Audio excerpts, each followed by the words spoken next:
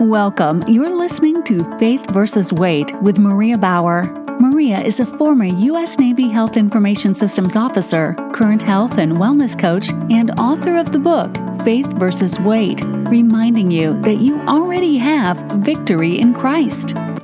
Now, here's your host, Maria Bauer.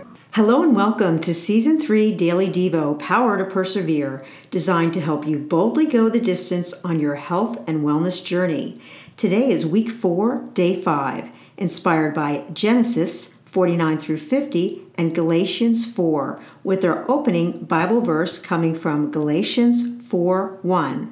But I say that so long as the heir is a child, he is no different from a slave, even though he is Lord of all. When I used to be able-bodied.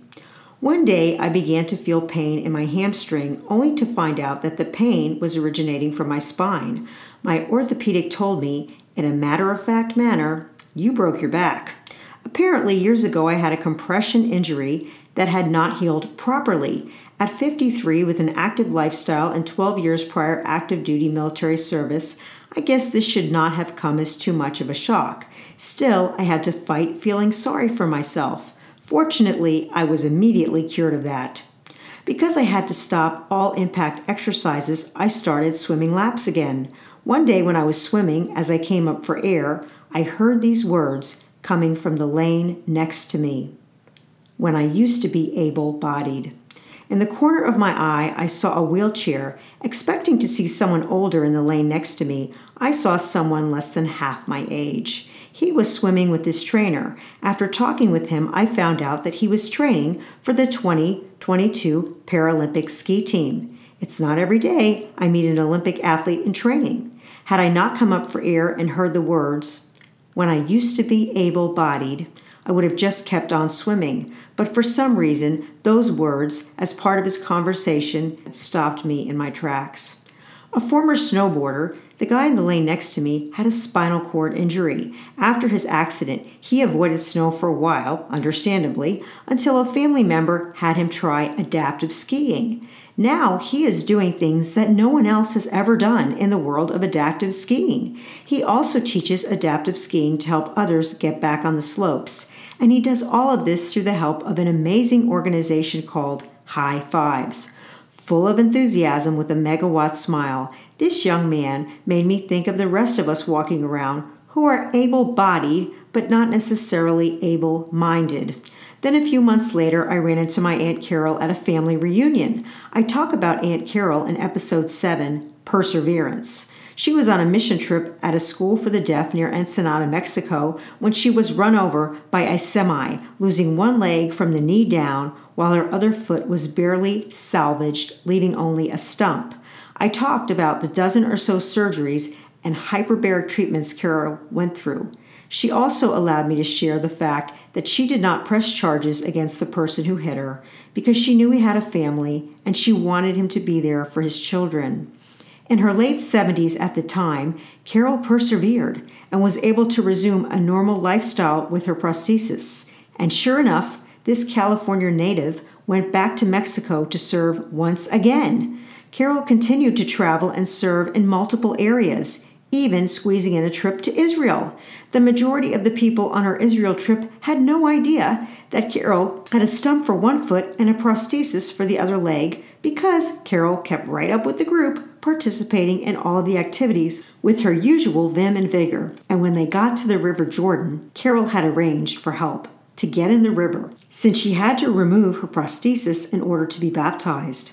I wish I could have seen the stunned look on the faces of the other travelers who had no idea she was not able-bodied like the rest of them. Then one evening after she was back home, getting up in the middle of the night using her walker that somehow caught the edge of the bathroom flooring, Carol fell.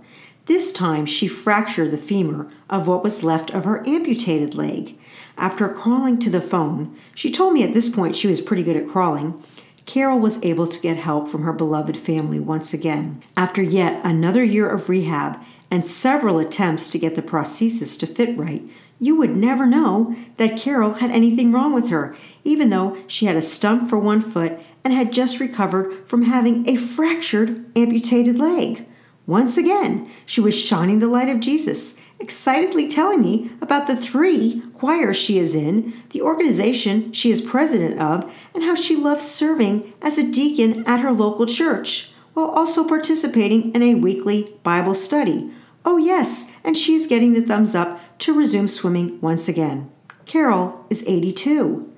Both of these people are not what we would consider able-bodied, yet I don't know many people living life half as fully as the 2 of these, who are more than 60 years apart in age. Why is that? I think their secret is that they are both able-minded. In Galatians 4, when Paul compares a child to a slave, he is talking about someone who does not fully know Christ, even though they already have victory in Christ. But I say, so long as the heir is a child, he is no different from a slave, though he is Lord of all. Galatians 4:1. We can be disabled in our minds, just as we can be disabled in our bodies. I believe in many cases, lethargy, anxiety, and depression are symptoms, not the cause. Even after biochemical imbalances are medically taken into account, many of us are still disabled in our thinking. We are slaves to something, even though we are already heirs in Christ. In Genesis 49, Jacob gives the 12 tribes of Israel a final blessing before he departs, with the biggest one going to the son who had been sold as a slave. Joseph is a fruitful vine by a spring. His branches run over the wall. The archers have sorely grieved him, shot at him, and persecute him. But his bow remained strong. The arms of his hands were made strong by the hands of the mighty one of Jacob. From there is the shepherd, the stone of Israel, even by the God of your father who will help you, by El Shaddai who will bless you with blessings of heaven above, blessings of the deep that lies below, blessings of the breasts and of the womb. Genesis 49:22 through 25. The interesting thing about what happened to Carol and the young man in the pool laying next to me was that both of them suffered from severely external blows, yet they were both joyful. Many of us may be walking around with seriously severe emotional blows, and we are not. We may have a different type of disability, but El Shaddai, the almighty creator of heaven and earth, is still able to heal you and set you free, regardless of whether your disability is external, internal, or both. God made you, and God can fix you, but you have to allow him to do it. Joseph had to forgive his brothers in order to receive his blessings. And just like Joseph, Aunt Carol forgave the person who ran her over. You have to forgive in order to be free also. When it comes to the story of Joseph, we often hear the verse, "As for you, you meant evil against me, but God meant it for good." Genesis 50:20. This focuses only on the person who may have harmed us. But how many of us know the verse that comes right after this one? "Now, therefore, do not be afraid. I will nourish you and your little ones." Joseph comforted them and spoke kindly to them. Genesis 50:21. Now this verse focuses on Joseph forgiving and comforting and loving those who hurt him, just like Jesus did and continues to do with you and me. Not only was Joseph no longer a slave in the physical sense, he was no longer a slave in the spiritual or emotional sense either. Only with God was he able to forgive and then love those who persecuted him, and only from God was he able to receive his blessing and eventually move on. The same is possible for you and me. Today's reflection: when I used to be able-bodied. Today's action: pray. Ask the Lord to help you recognize the areas where you are not able-minded. If you need to forgive somebody, do it. Then get your blessing from the Lord.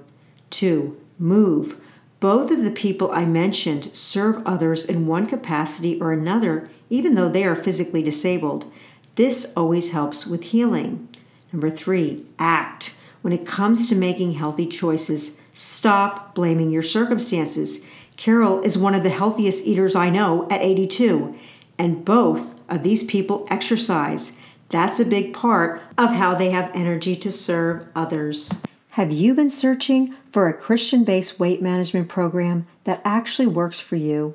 Check out Season 1, Episodes 1 through 10, and Season 2, Episodes 13 through 63 of this podcast. For the print and Kindle versions, check out the book Faith vs. Weight, Magnifying the Glory of God, an action guide, Faith vs. Weight, Daily Strength to Shine. You have been listening to Season 3, Daily Devo, Power to Persevere, designed to help you boldly go the distance on your health and wellness journey. Inspiration for today's podcast came from the 5-Day Bible Plan, BibleClassMaterial.com, covering the entire Bible in 1 year. Thank you for listening to Faith vs. Weight, reminding you that you already have victory in Christ. Consult your physician before starting any weight loss or exercise program.